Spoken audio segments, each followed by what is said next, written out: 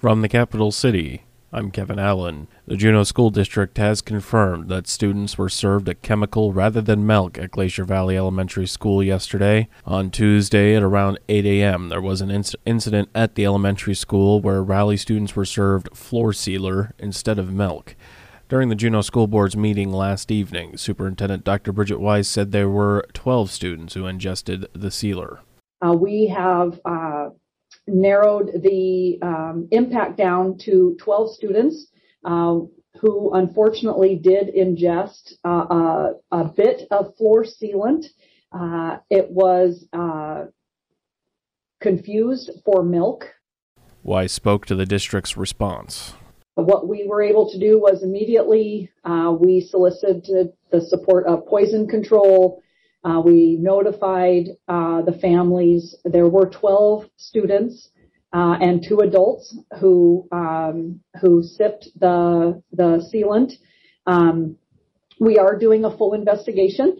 We are using JPD to do that, and that is transpiring literally as we speak, so that we can understand exactly what happened, how it happened. We obviously need to make sure that it doesn't happen again, and how it happened, so that we can ensure that. Juneau Police Department Lieutenant Craig Campbell has stated that officers are investigating the incident, and although JPD is investigating, there isn't information that would show it is a criminal matter at this time. Weiss said the investigation is ongoing. In other matters, the Juneau School Board has moved to rename Riverbend Elementary to digoowú, or going back to clear water, a Tlingit name gifted to the school. The agenda called for the board to first accept the gifted name and then take up the question of whether to rename Riverbend. School Principal Elizabeth Peisel Davis spoke to the name. She referred to comments made during the Native Education Advisory Council's meeting on the matter. In the words of some of the members of this important group, quote, "This is the name that the area has always been known by, and so it is a landmark name for the school." And quote, "It is a powerful name. It should be celebrated and will be brought back to life by all of us speaking it." I know that there have been some concerns about the pronunciation, and as one student says, don't worry, just say it with your heart. The board had first unanimously voted to accept the gifted name. The next motion called for officially changing the school's name. A concern was raised that there was no board policy on changing school names, as raised by board member Brian Holst. We don't have a policy about name changes or receiving gifts of names or how these names are to be used. And I think we should have a policy about how we go about this. It's happened, and the board has accepted the gifts. This is the first time that we've been now asked to not only accept the gift, but then have the gift replace the original name. And while that may be the where we should end up eventually, it concerns me that we would do that without a policy. Holst says having a policy would help determine future procedures on changing names. I am just advocating at the moment right now for us to slow down and put together a policy, and then once a policy is in place about what we do when we are gifted names, how we go about changing names, so that we can deal with this and anticipate this type of scenario occurring again. During public comment, support for the name change was voiced. Former school board member Sally Rue. Something that I'm really proud of is that we bestowed the name Santa Kahini on the new middle school way back in the 90s. And that's something that I look back on with pride, and it makes me feel good. So I hope that you'll all look back on this decision tonight the same way. The board voted unanimously to approve the name change. According to the district administration, this means students, parents, staff, tribal organizations, and the state will be notified of the change. The City and Borough of Juneau Planning Commission, despite no quorum, discussed a conditional use permit for a 45,000 square foot medical office building for Search in the valley. What is being offered are conditions that builders install perimeter sidewalks on site to connect the existing sidewalk network and the installation of covered or enclosed bike racks. Greg Knight reports.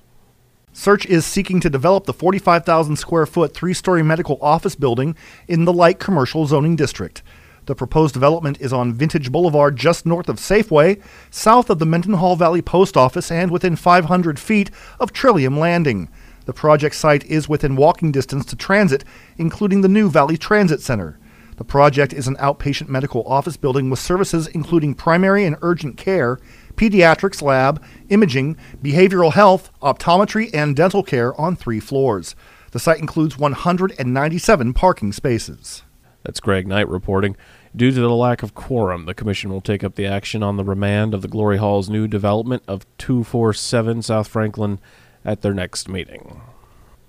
Tlingit and Haida is looking to provide a welcoming environment to the participants in the Reentry and Recovery Program. A donation drive for essential items will be held on Saturday, June 18th from 10 a.m. to 1 p.m. in the parking lot of 6205 Alloway Avenue in Juneau. Donation items needed include twin comforters, twin sheet sets, plastic laundry baskets, towels, pillows, mattress covers, and washcloths. Monetary donations are also welcome. Retired Alaska Chief Justice Bud Carpeneti spoke on Capital Chat with Dano about the Alliance, a Juneau organization working to make a new Capital Civic Center complex a reality. Carpeneti explained what the Alliance is. The Alliance is a group of essentially 3 organizations: the Chamber of Commerce, Travel Juneau, and the Juneau Arts and Humanities Council. I guess if we're being technical, there's a 4th, which is the Partnership, which is a group that Arts and Humanities Council created about 10 years ago to get the Juneau Arts and Culture Center, the new Juneau Arts and Culture Center built. It was called the New Jack. A couple of years ago, the Chamber of Commerce and Travel Juneau came to us and said, look, we want to get Centennial Hall upgraded properly, and you folks want to get an Arts and Culture Center built, which you've been trying to do for a long time. We really need to join forces and upgrade Centennial Hall and get the performing arts and culture part built. So that's what we're doing.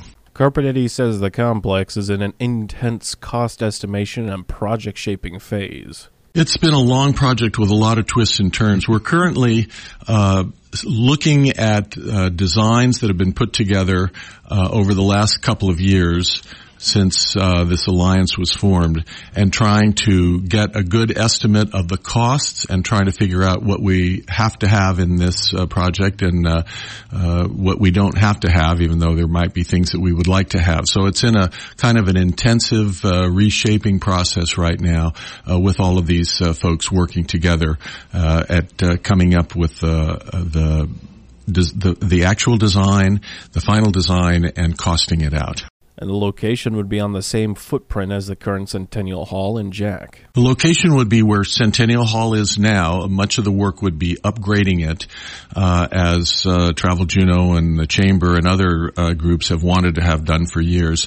And then bringing in the arts and culture side, and that would be where the Jack is right now, right next to the Centennial Hall. So the project would be located where the Centennial Hall and the current Jack is. Carpeneti says more than just arts would be enhanced by the complex. It's not just arts, it's the Capital Civic Center, so it would have great, hugely upgraded convention facilities for drawing in large groups. It would be redesigned so that both sides could kind of help each other. It would be able to handle multiple events at one time. So it would be a putting together of these 2 important functions. Carpeneti says the timeline to actually begin building is uncertain right now. I'm a volunteer to this project. I retired from the bench in 2013, and a friend said, this is a great project. And that time it was just the new Jack. It's a great project, and come on in and help us for a few years. And I said, I don't really know anything about this sort of thing, but I'd be happy to try to help. And that was 2014. It's now 2022. So if you're asking me for a timeline, I'm the wrong person to ask. And after Dano posed a question about funding the project, Carpeneti revealed major participation by the Cruise Line International Association. We've reached an agreement with the city and CLIA, Cruise Line Industry Association, CLIA Alaska, Alaska. They're big fans of the show. We have them on here all the time. Great. And there's an agreement between the city and CLIA that $10 million from a marine passenger tax could be used. And there are foundations that we've been talking to that have given us indications that once we reach the target goal, otherwise they will come in with amounts. So there are a lot of sources to a lot of pieces to the puzzle. That was Bud Carpeneti appearing on Capital Chat. A small airplane that had run out of fuel made an emergency landing Monday evening in a commercial area neighboring downtown Anchorage. The plane landed safely on a street and pulled into a nearby parking lot.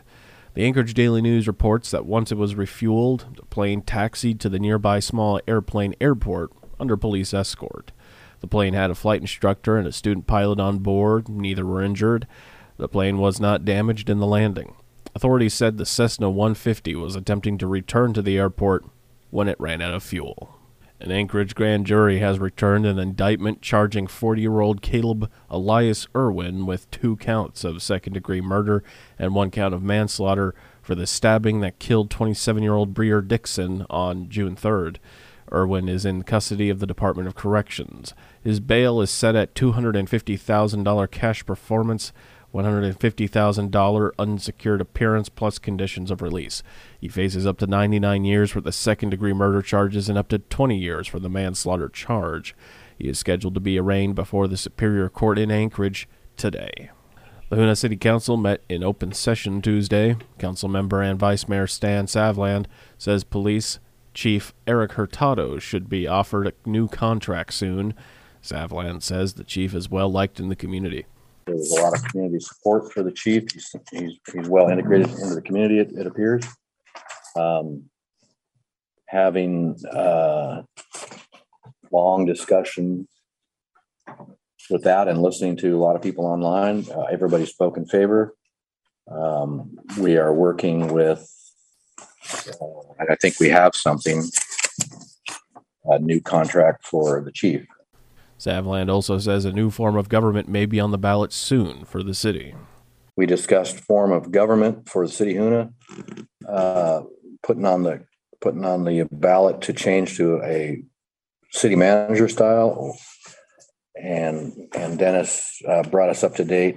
We're moving forward with formation of the borough still, and if we're doing that, is basically the same borough formation is going to be the same as similar to having a manager-run city, except it's going to be a bit more complex, being that we're incorporating a larger landmass and possibly more communities to govern. So it's something that we really have to think seriously about when we move forward with this. That was Hoonah Vice Mayor Stan Savland. The commissioner of Alaska's Department of Natural Resources is resigning to spend more time with family. Governor Mike Dunleavy's office made the announcement yesterday. Dunleavy had announced Corey Faggy as his pick to lead the department shortly after his election in 2018. She has been in that role throughout his term. Dunleavy's office says an interim commissioner will be appointed by the end of the month. Faggy's last day will be June 30th. Dunleavy's office said the governor accepted Faggy's resignation regretfully. Meanwhile, Governor Dunleavy has announced the appointment of Gabrielle Ellie Rubenstein to the Alaska Permanent Fund Corporation Board of Trustees.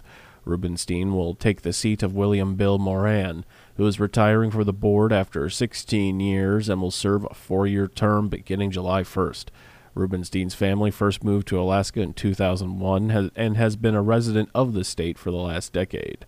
She has a background in investments and philanthropy, as well as being an avid angler, hunter, and pilot.